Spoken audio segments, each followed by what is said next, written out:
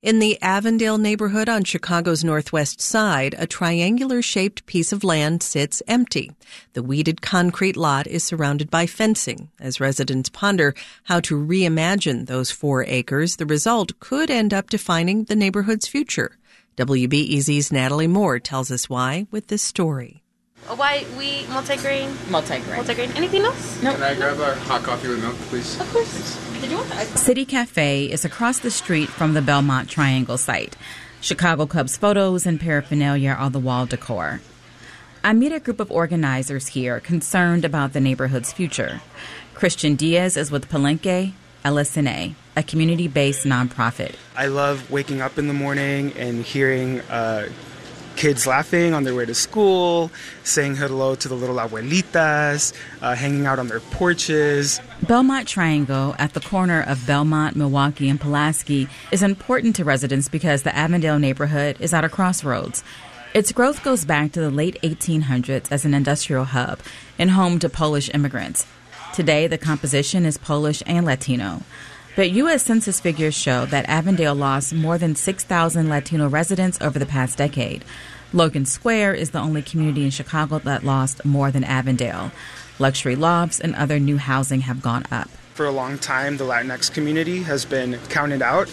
It's been an assumption that our community will be moved out of the Northwest Side due to gentrification. That's really the spirit of our community education work around Belmont Triangle, is that we don't necessarily have to observe development happen to us passively. We can be active participants in this process. With Logan Square bursting at the seams just to the south with the arrival of thousands of young white professionals in recent years, Avondale residents fear encroaching gentrification. Belmont Triangle is privately owned, but is going through a city process for redevelopment. Still, housing organizer Eric Wise is knocking on doors to find out what neighbors want.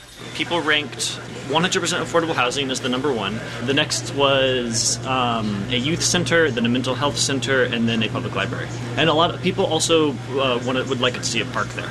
The city's Planning and Development Department has since released an RFP for Belmont Triangle, appraised at $15 million. The RFP says affordable housing, for sale and rental, should be included in a proposal, plus community space such as a library and public green space.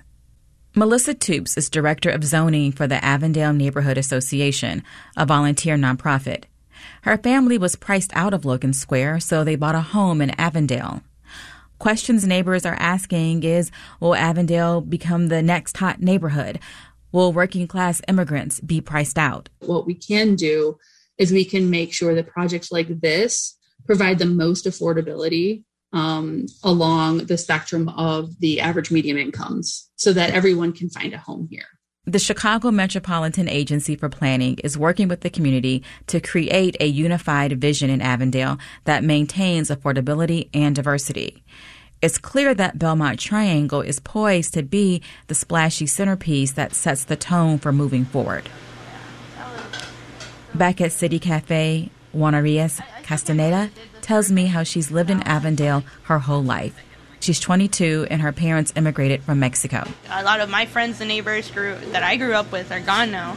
Where did they go and why did they tell you why they left? They couldn't afford the rent prices. That's why she's organizing to make sure more neighbors aren't pushed out.